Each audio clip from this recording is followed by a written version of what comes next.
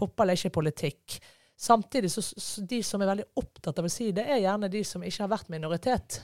Og vi kvinner har hele tiden vært det i fotballen, sant? Så da blir jo det sånn, ikke si at det ikke er politikk.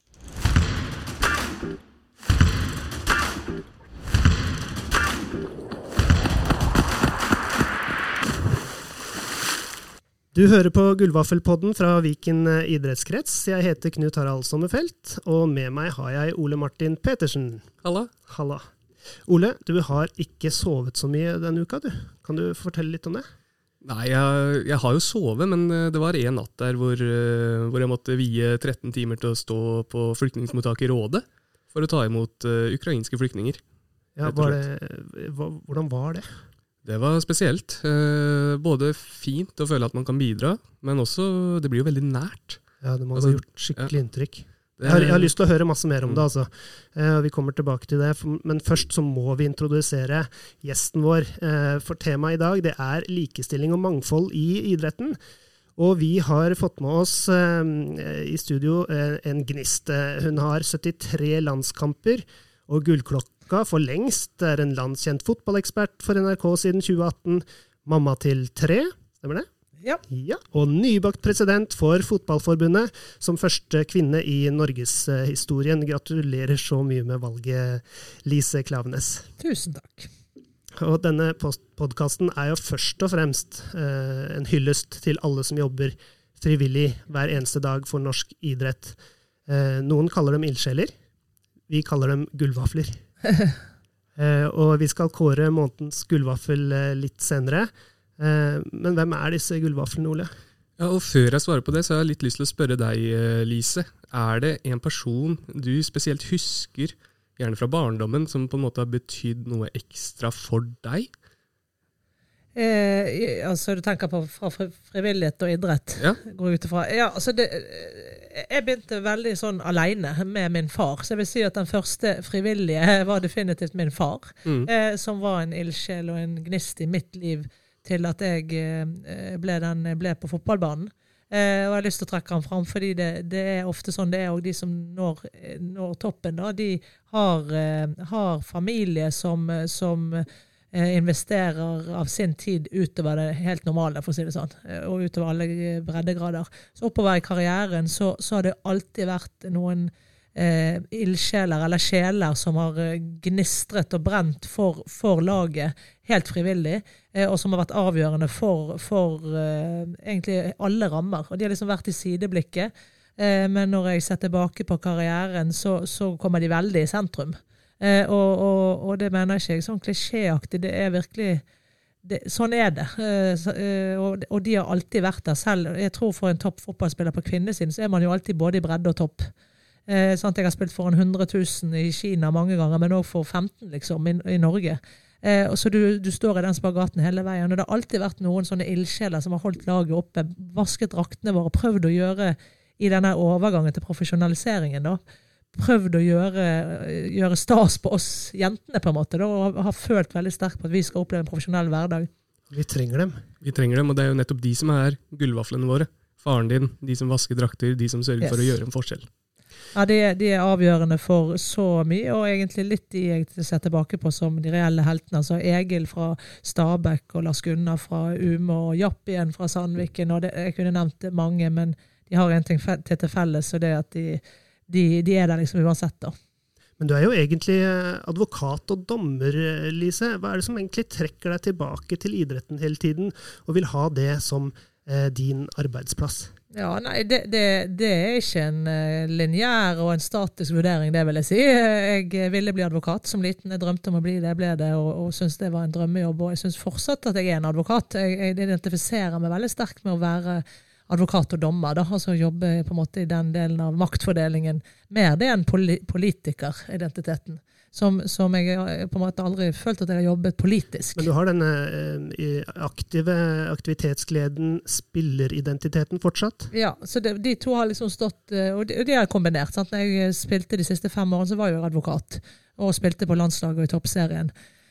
Og det var selvfølgelig anstrengende, men jeg ville det så gjerne, så jeg husker det bare som en veldig fin tid. Men når jeg tenker på den tidsplanen du må ville det da. Altså alt du får energi av jo greit, men det var jo trening hver morgen, og så klienter hele dagen, og så trening igjen. Og det var ingen martyrjobb. Dette var jo det jeg ville. Jeg hadde stipend og kunne satset bare på fotball, men jeg ville begge deler. Så det at jeg trekkes tilbake til fotball hele veien, jo også, jeg blir spurt, og jeg klarer ikke å si nei, for det ligger jo en ildsjel i meg også rundt idretten. Men jeg må si at jeg hele veien prøver å holde fast i den advokatoriske delen, og fordi jeg tenker at det noe bra med å kombinere lidenskap og følelser med pro et kontra det å ha argumenter inn i ett rom og ha åpne avgjørelser. Så det noe med det systemet og den sivilisasjonen jeg brenner veldig for da, og prøver å kombinere så godt jeg kan. Du har på en måte en litt sånn utøveridentitet også. Jeg bare prøver å finne ut hvem Lise. Vi har hørt at du har et litt sånn uanstrengt forhold til tid og rom. Vi har fått inn et lytterspørsmål. Det en god venninne av deg som heter Anette Nybø, og som lurte på om du kunne fortelle en historie om å ta T-banen i feil retning. Ja, nei, takk Anette. Ja, nei, jeg er jo som jeg sa, veldig opptatt av lover og regler og prinsipper, men jeg tror kanskje det en kontrast til min personlighet, fordi jeg personlig forholder meg fritt til, og alltid gjort det egentlig, jeg har alltid liksom måtte hente meg selv inn. Så det Anette sikter til det der, jo at jeg ukentlig går av på feil stasjon på T-banen, og det jo ikke fordi jeg ikke vet hvor jeg skal av, men fordi jeg mister tid og sted, sant? Jeg sitter gjerne og tenker eller snakker med noen, og så har jeg kommet for langt, og det skjer hele veien. Ja, og man trenger jo på en måte å være litt kreativ også, tipper jeg da, i det alt du bedriver. Men hun hilser i hvert fall veldig mye, og sier at nå skal det også bli jentefotball i Bodø-Glimt. Ja, fantastisk. Jeg hilser tilbake Anette, en fantastisk person som jeg spilte med i Stabæk, og vi reiv kjeft med hverandre. Hun var jo like hissig som meg, men hun hadde et veldig sånn varmt hjerte, så en ildsjel vil jeg si. Og varmt hjerte det veldig mange av de gullvaflene vi har fått av nominasjoner på. Altså. Vi har jo kåret Mikael Omlid, som har bygget opp golftilbud igjen etter raset på Gjerdrum. Vi har Kyrre Ris, som fikk gjennom at det var tillatt med bruk av hijab på basketballen, i samarbeid med Basketforbundet. Så nåløyet, det trangt, Ole. Det veldig trangt. Men det veldig fint å samtidig kunne få fram de fantastiske historiene på grasrota. Ja, og vi har fått inn nesten 100 nominasjoner, men vi ønsker flere. Altså. Så de av lytterne som hører på dette nå, gå inn på gullvaffel.no, ikke nøl med å nominere de dere kjenner. Og følg oss på Facebook og Instagram-kontoen til Viken idrettskrets, les om ildsjelene og lytt til denne podcasten. I dag så tema likestilling og mangfold i idretten. Jeg føler også at likestillingsbegrepet kan utvides til et likeverdsspørsmål, og noe som ganske relevant nå med Europa i krise. Tilbake til deg da, Ole. Hvilket inntrykk fikk du av disse flyktningene som kom til rådet? Ja, mange inntrykk. Det var, som jeg sa innledningsvis, det var veldig fint, samtidig som det var veldig tøft. Men en ting jeg sitter igjen med at barn, det det sterkeste vi har.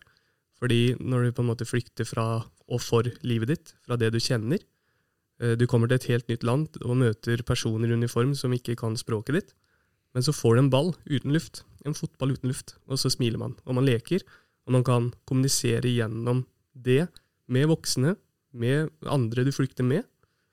Det var veldig fint å se, og veldig sterkt, og det kanskje det jeg sitter igjen med mest, at det kan bety så mye. Noe så lite kan bety så mye. Jeg tror det utrolig viktig. Hva tror du, Lise? Å ha en aktivitet for disse flyktningene? Nei, altså det jo sånne sammenhenger der ord ikke dekker det helt. Sånn som man kan si det viktig eller ikke viktig, og så føler man seg bare dum, for man står ikke oppe i det selv. Men innerst inne så vet jeg jo at jeg brenner enormt for fotballens egen verdi. Vi vet at det derfor det vanskelig å sette ord på det, for det har sitt eget språk. Det kan man prate selv i krig. Jeg har vært i dommerfullmektig i domstolen og opplevd flere ganger, og advokat, forsvarsadvokat for folk som har gjort fæle ting.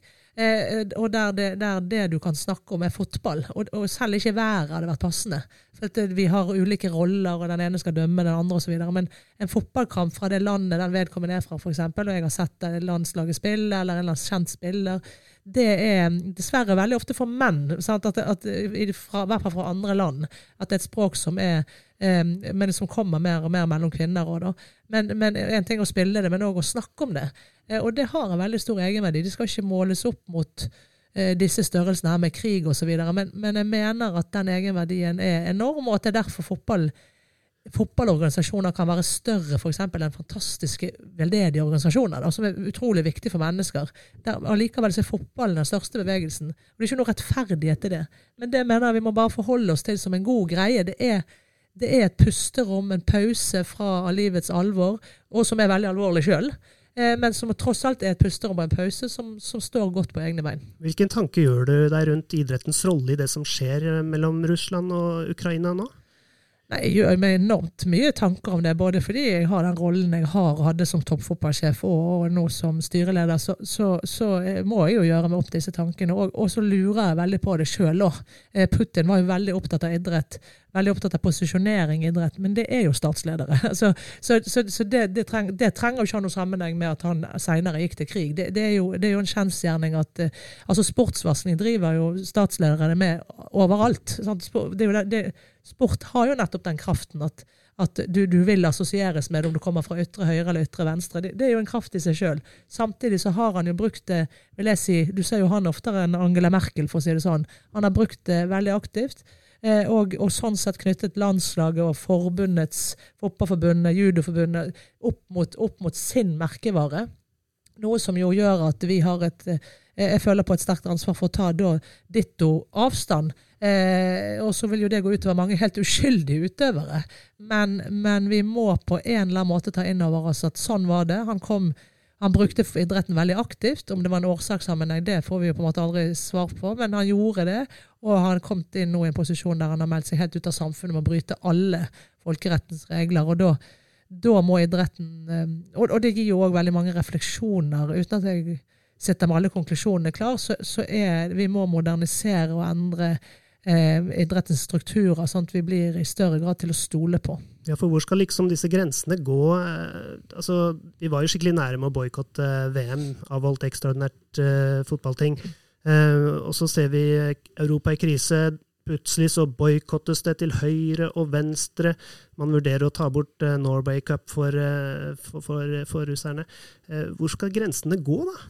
Det jo akkurat det, sant? Når du står i emosjonellen, når krisen inntreffer, så lander du gjerne i en eller annen grøft. Så jeg tror det en dynamisk greie man må holde det gående med. Du kan ikke for det fristende å tydelig tale, si ja eller nei, og det må det jo i en eller annen enkeltsak, men vi må ha et verdigrunnlag vi styrer etter.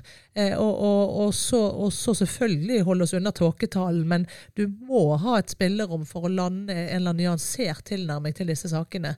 Jeg av den oppfatningen at idrett og fotball sin største styrke at det kan utøves overalt, og da må vi jo bruke det. Vi kan ikke da si at vi skal ikke bedrive idrett i land der de trenger det mest. Altså der folk mest utsatt for overgrep, der skal vi ikke spille fotball. Men vi skal jo ikke spille fotball eller drive idrett på hvilke som helst vilkår. Det må jo være på en eller annen måte som faktisk forsterker landet og fotballs utvikling da. Altså hvis man ønsker å utvikle fotball i et land, og at det derfor man tildeler et mesterskap, så så det som inngangen, og det har det jo ikke vært til Qatar-VM. Og det det som skaper den omvendte reverserte debatten rundt det. For det å spille fotball i Midtøsten selvfølgelig noe vi skal. Og i alle andre, jo større problemer man har i landet, jo større grunn det jo faktisk å la ballen gå. Men ikke da til enkeltmenneskers berikelse, eller hvis det øker risiko for menneskerettighetsbrudd. Ja, for vi snakker jo her om, i denne podcasten da, Gullvaffelpodden, om og med grasrota, og jeg tror jo, altså, krigen et samtaletema. Man føler det litt på kroppen. Vi snakker om mennesker som bryr seg, disse gullvaflene. Vi snakker om folk som skaper trenere, dommere, støtteapparat. Nå står vi liksom i idretten mellom krigen og troverdighet nå for seg selv, som ser på disse problemstillingene som du nettopp nevner, og spunnet ut av en tro om at idrett og politikk hører ikke sammen, Vi blander moralske valg og hvor ligger grensa liksom? Frivilligheten føler en kvalme over det som har blitt avdekket politisk. Nei, jeg sitter ikke med de klare svarene, men det klart vi har nødt til å prøve å ta en posisjon og være en fyrlykt som går foran og på en måte snakke tydelig nok, sånn at vi inspirerer i en eller annen riktig retning. Og den retningen må vi ha en dialog med grasroten om hvor de vil, for det er jo ikke min retning. Og da må man jo snakke litt tydelig språk, sant? Så det er jo det som er dilemmaet nå, at ideelt sett altså det å ha en global bevegelse som FIFA representerer er jo veldig stor verdi. Altså det er jo veldig lett å lage fraksjoner. Det gjør egentlig alle andre virksomheter, og det er jo enklere. Sant? Det å ha et globalt prosjekt, ett land en stemme i en verden der 20% er demokrati, og resten er ikke det. Ja, det skaper jo rett og slett behov for ganske store kompromisser. Og hvis du synes det ikke har en verdi, så synes du ikke det har en verdi. Hvis du synes det har en verdi, så må man jo inn på arenaen. Nå må vi jo fighte for det verdigrunnlaget vi tror på, men i et mindretall. Altså det er jo bare å se på verdenskartet. Man skjønner jo at det ikke er Skandinavia som dominerer det rommet der da. Samtidig så må vi snakke så vi må liksom finne en eller annen balanse der vi kan inn og faktisk pushe på noen viktige ting og få til endringer, for det er jo en struktur som har overlevd fra gammelt av, som er utdatert. Samtidig så skal vi må jo faktisk kunne ha en stemme der, men snakke så tydelig at vi inspirerer de hjemme til å lage en bevegelse.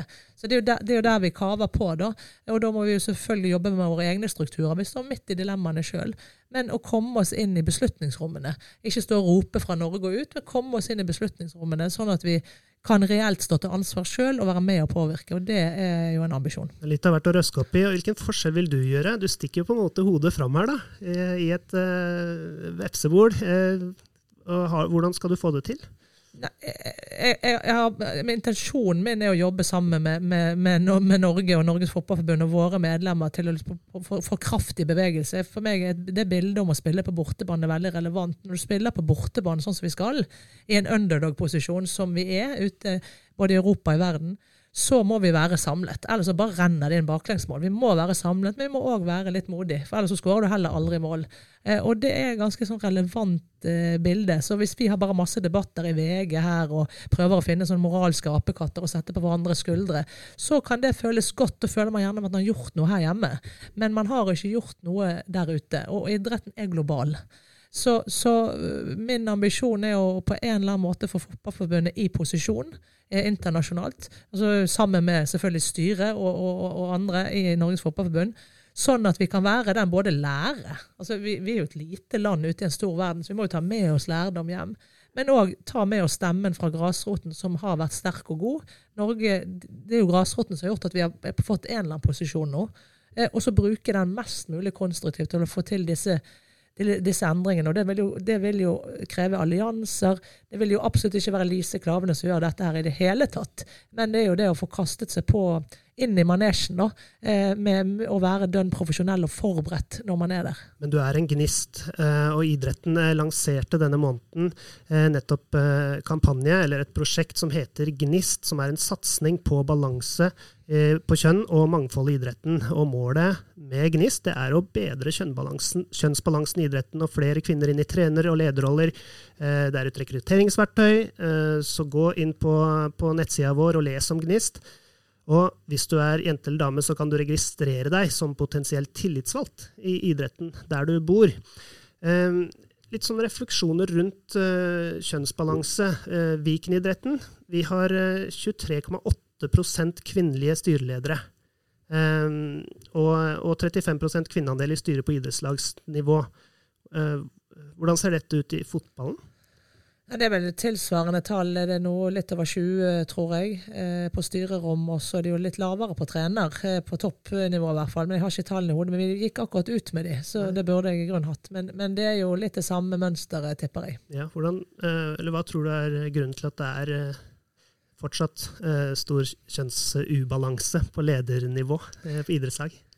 Altså, jeg synes svaret på det er ganske åpenbart, og så det løsningen som vanskelig. Altså, dette her jo en idrett som har, og et samfunn, et patriarkat. Vi kommer fra et patriarkat, og idretten har vært i forlengelsen av det. Det jo ikke lenge siden i det store bildet at kvinneidrett på en eller annen måte ble lovlig.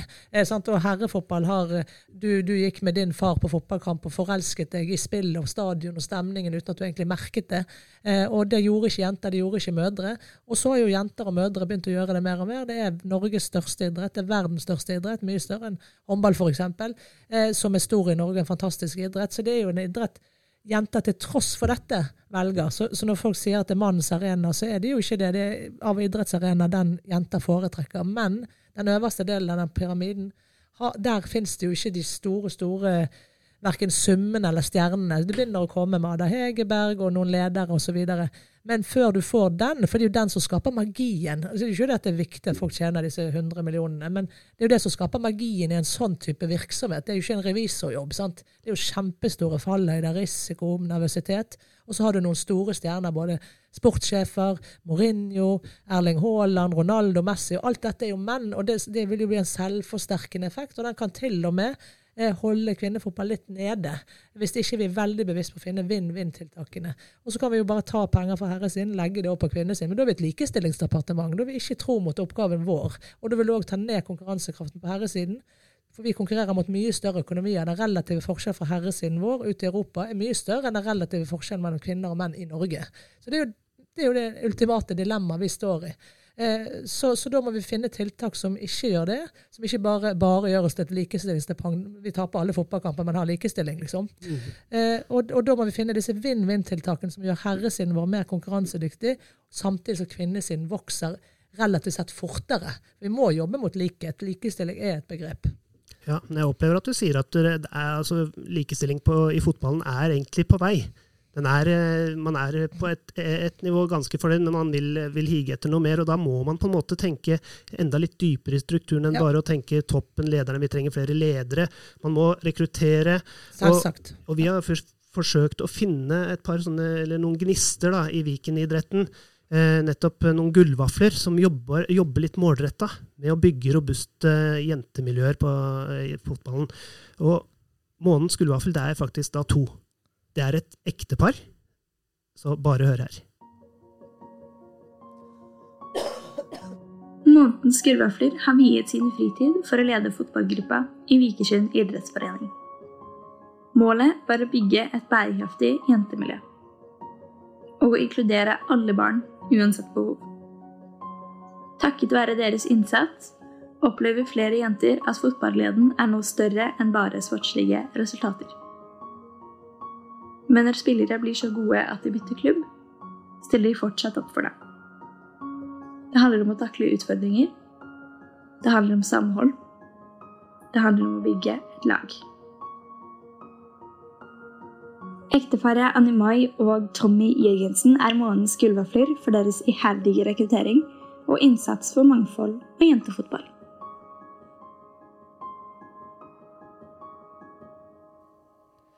Dette et ektepar som har utrolig stor standing i lokalmiljøet. Alle vet hvem de Selv på blomsterforretningen, når vi skulle kjøpe blomster til dem før overrekkelsen, de visste alle vet hvem de Og de har bidratt til 50-50 representasjon på Tine fotballskole. De bygger selvtillit blant jenter, bidrar til oppslutning på lederkurs, ifølge NFF Buskerud på jentesida.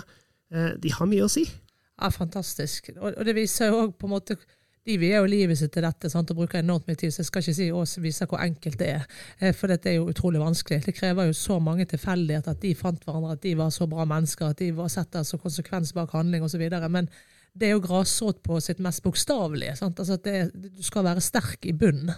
Og det klart, hvis de holdningene der, så vil jo pyramiden Da vil jo det spre seg, for da vil jo forretningene komme, da vil holdningen generelt endre seg. Hvis alle var som de, så var det jo løst. Og la oss bare høre på reaksjonen. Vi kommer fra Viken, idrettskrets. Og vi har i frivillighetsåret 2022, ja, det kan vi gjøre, så har vi blitt enige om at vi ikke bare kan ha én ildsjel, men vi må ha 12. Så vi har da kåret deg og Tommy til herlig. Vi har kåret av dere til månedens gullvafler. Ja. Nei, jeg vet ikke. Nei, det så veldig overraskende. Jeg bare begynner å grine, jeg. Si noe, du. Ja, det veldig overraskende og veldig, veldig, veldig hyggelig. Jeg vet ikke, jeg ble litt tatt på senga. Så det klart vi veldig åpne på at jenter skal alltid være inkludert, da. Ja. Like muligheter. Det skal være likt for jenter og gutter i fotball, og det viktig. Vi har veldig lyst på veldig mange flere trenere og lagledere damer. Det klart, det skaper et enda bedre miljø å ha likt alt.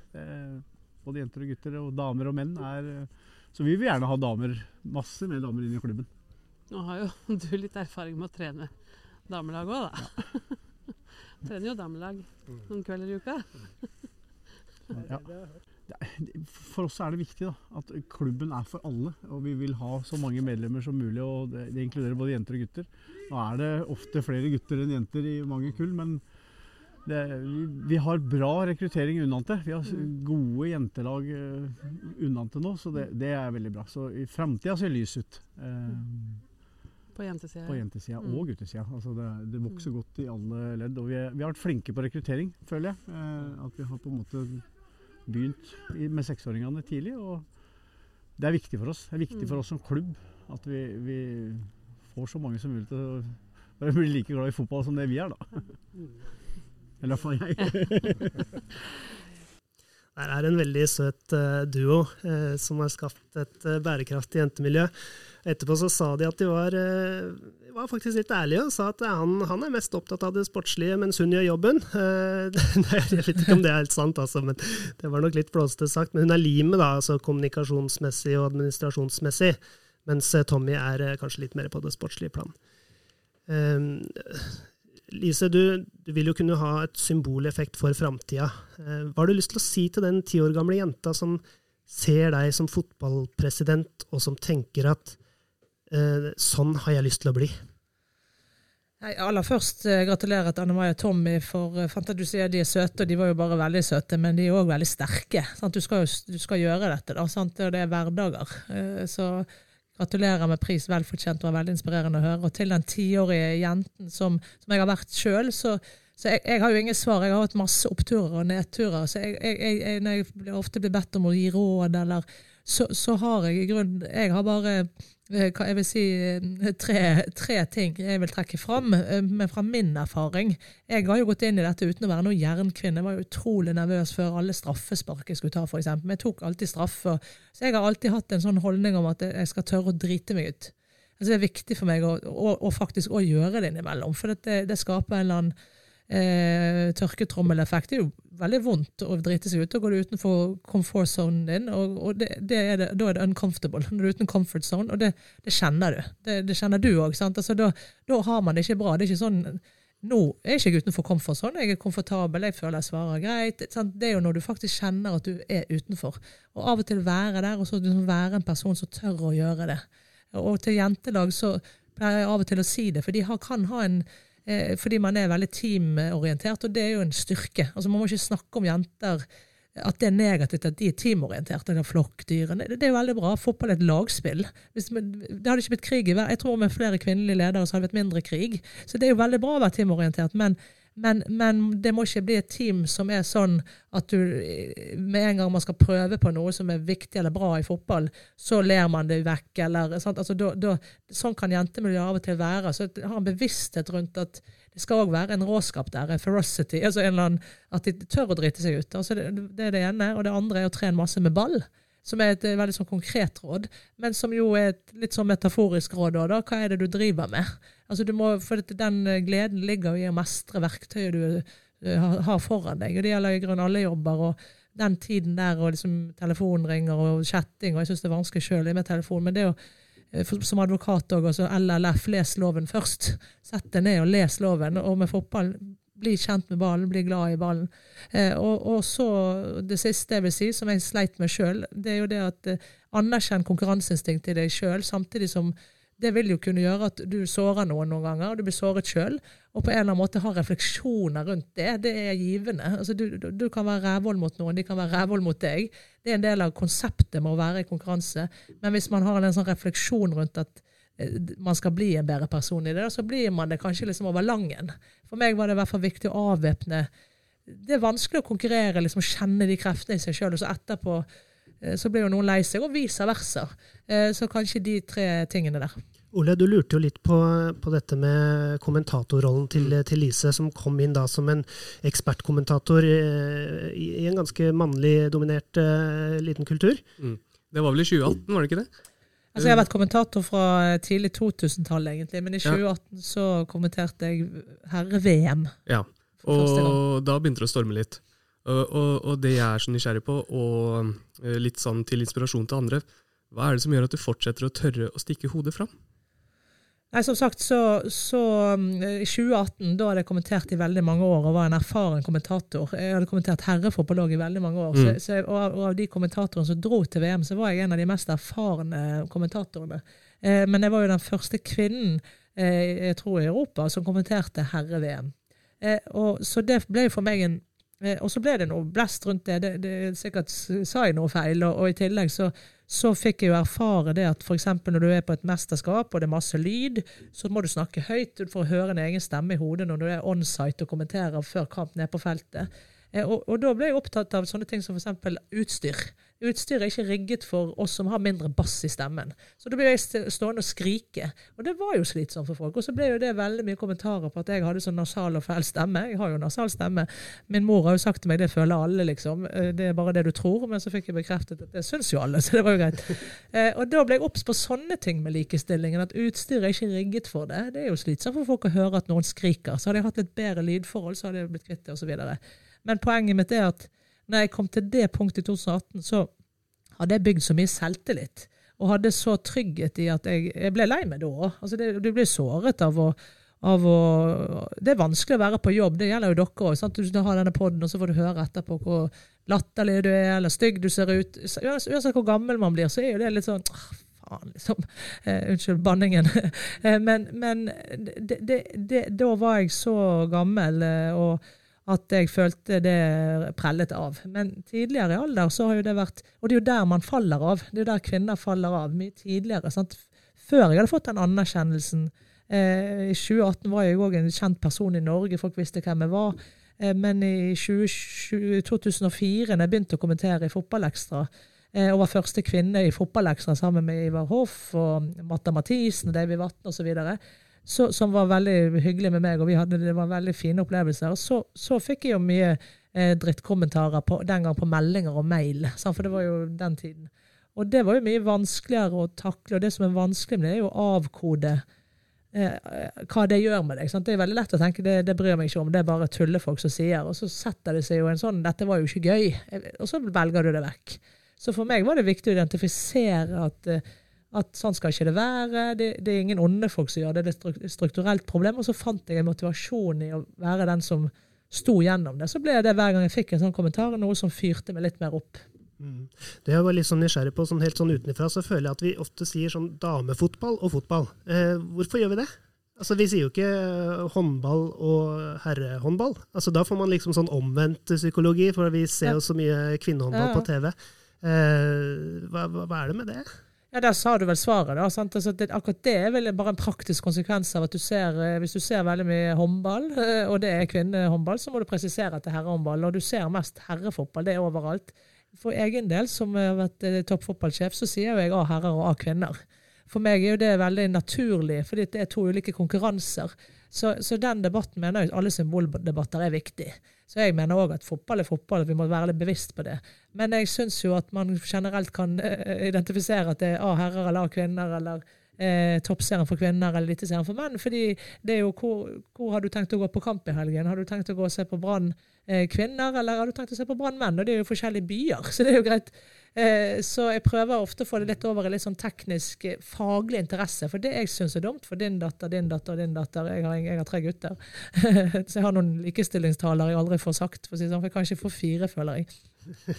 Det at hver gang man snakker om kvinnefotball, fotball, så det en likestillingsinnpakning. Veldig sjelden du sitter bare og har faglige diskusjoner rundt, jeg har veldig ofte det på herresiden, altså nesten hele mitt liv har vært det, men kvinnesiden så det alltid en likestillingsinnpakning, alltid en politisk innpakning, og den veldig viktig, og jeg stiller opp hver gang. Men det man trenger for at det virkelig skal flyte, at disse karrieremulighetene skal oppstå, at man ser av fars og mors øyne gnistrer opp av faglig interesse når de ser Ada Hegerberg, Caroline Graham Hansen på TV, og at de faktisk oppsøker det fordi det faglig interessant. Og dette henger selvfølgelig sammen. Det ene kommer ikke før det andre, og så videre. Så det det jeg jobber veldig for jeg har jo den faglige interessen, og jeg vet jo at hjernen klarer veldig fint å avkode om det herre- og kvinnefotball. Det ikke sånn at du driver og sammenligner kvinnekeeperen med herrekeeperen. Det vet alle som har vært i kvinnefotballen. Det tar en uke eller to, eller kanskje litt lenger, og så har du hjernen avkodet det, og så blir du faglig interessert. Og bare du vet, kalibrerer tempoet med en gang, og så er du akkurat like interessert i begge leire.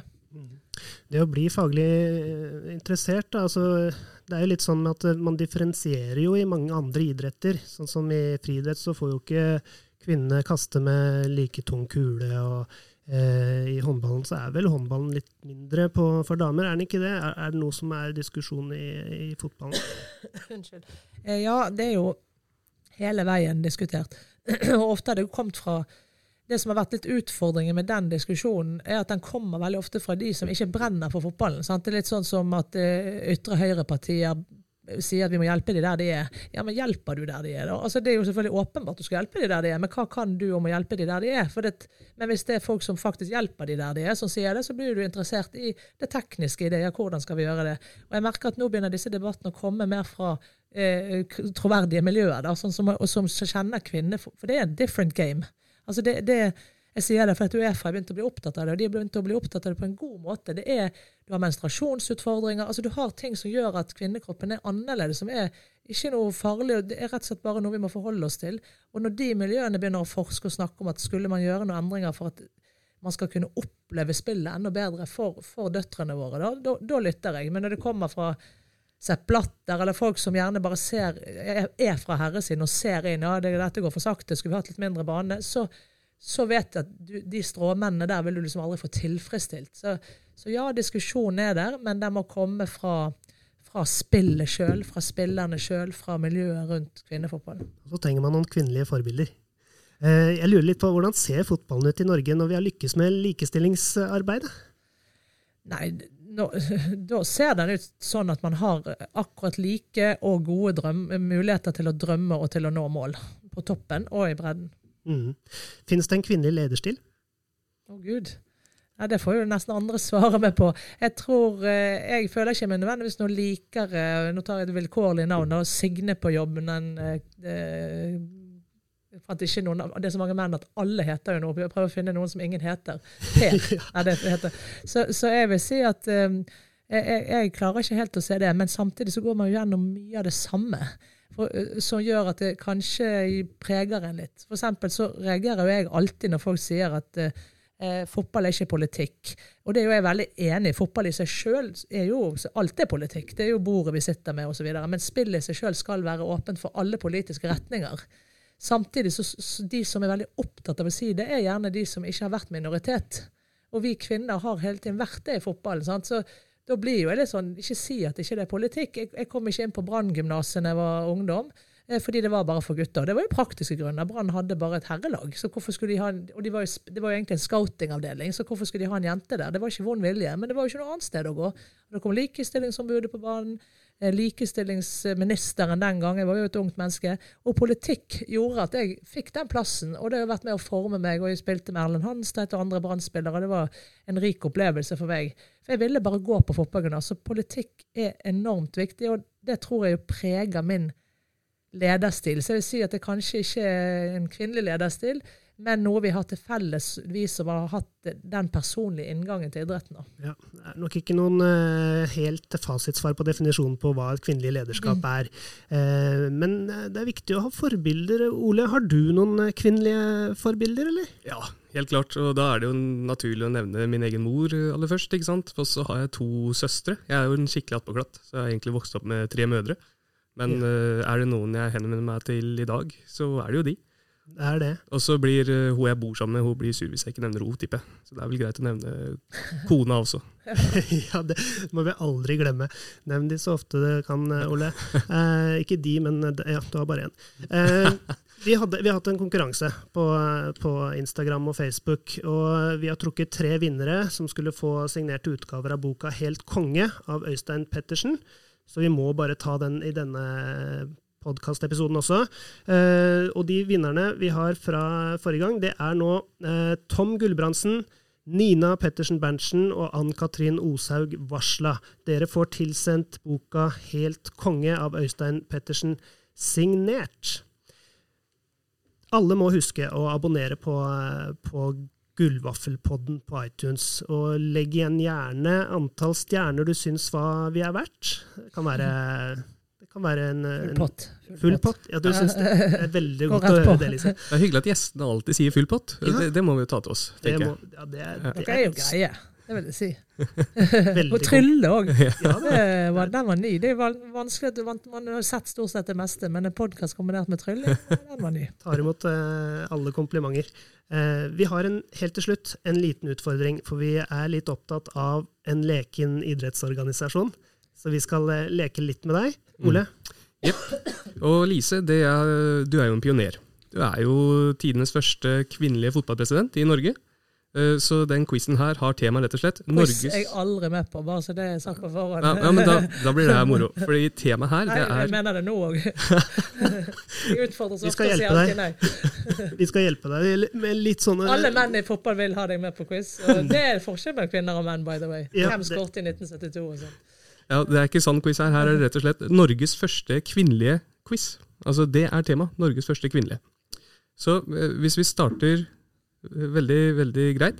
Hvem var Norges første kvinnelige statsminister? Det må vel være Gode. Ja, helt riktig. Yes. Altså, det glemte jeg kanskje å si, men du har ikke så lang betenkningstid. Så, ja. Hvem var den første norske kvinne til å vinne Nobels litteraturpris? Sigrun Seth. Riktig. Hvem var den første norske kvinnen til å konkurrere i LPGA-turen? Susanne. Riktig. Hvem var første norske kvinne til å vinne Årets Spellemann i 1986? Oi, I don't know. Anne-Grete Preus? Sissel Kyrkjebø var det. Ja. Hvem var første kvinnelige vinner av Årets Forbilde på Idrettsgallaen? Første kvinne som vant Årets Forbilde? Oi, det lenge siden? 2002. Og så lenge siden? Den vanskelig, Ole. Den vanskelig. Idrett skiskyting. Ja, ok. Hvem var skiskytter? Skjelbred var vel ikke der da? Kanskje? Jo, det var hun. Ja. Riktig, Liv Grete Skjelbred. Og så kan vi ta en siste. Hvem Norges første kvinnelige herre-VM-kommentator i fotball? Jeg har ikke peiling. Ja, det var Lise Klaveness. Det var deg det, Lise. Lurte dere meg inn i quiz. Det faktisk et prinsipp jeg har i fotball, for alle vil ha quizzer. Ja, det jo sånn Arne Skeie-syndrom. Jeg veldig glad i Arne. Men det gjør jo at, og det alltid herrefotball, så jeg har av prinsipper sagt at jeg bruker tiden min på andre ting. Ja. Jeg håper ikke det var helt... Jeg håper ikke det ble... den var en nyvri. Det var det. Du gjorde det jo veldig, veldig bra. Ja, altså, du gjorde det. Ja, jeg tror ikke jeg hadde klart noe bedre. Helt til slutt, Lise, du har vært inne på det. Hadde verden vært et fredeligere sted med kvinnelige presidenter og statsministre? Altså jeg tror jeg hadde hatt store problemer uansett, for dilemmaene så store, og man skal liksom samarbeide på tvers av ulike kulturer. Men ja, jeg tror at i diplomatiet og i kompromissets verden så har kvinner noe å komme med. Og det egentlig litt åpenbart at det en diversitet der vil, tror jeg, bidra i den retning, og ikke i en mer aggressiv retning. Lise? Det var kjempehyggelig å få besøk av deg, og vi ønsker deg all lykke til videre som fotballpresident. Tusen takk, det var veldig hyggelig å være her. Ja, så tenker jeg at alle de 10-åringene som jenter og vokser opp nå, har et utrolig godt forbilde av en gnist, som ser det at å finne sin egen drivkraft viktig, om det å være leder eller person, lagspiller. Så håper vi at flere gullvafler har blitt inspirert også, og kan peke ut kompassnåla i en enda mer bevisst retning når det gjelder å finne gnisten til likestillingsarbeid, og få flere til å oppleve idretts- og aktivitetsglede.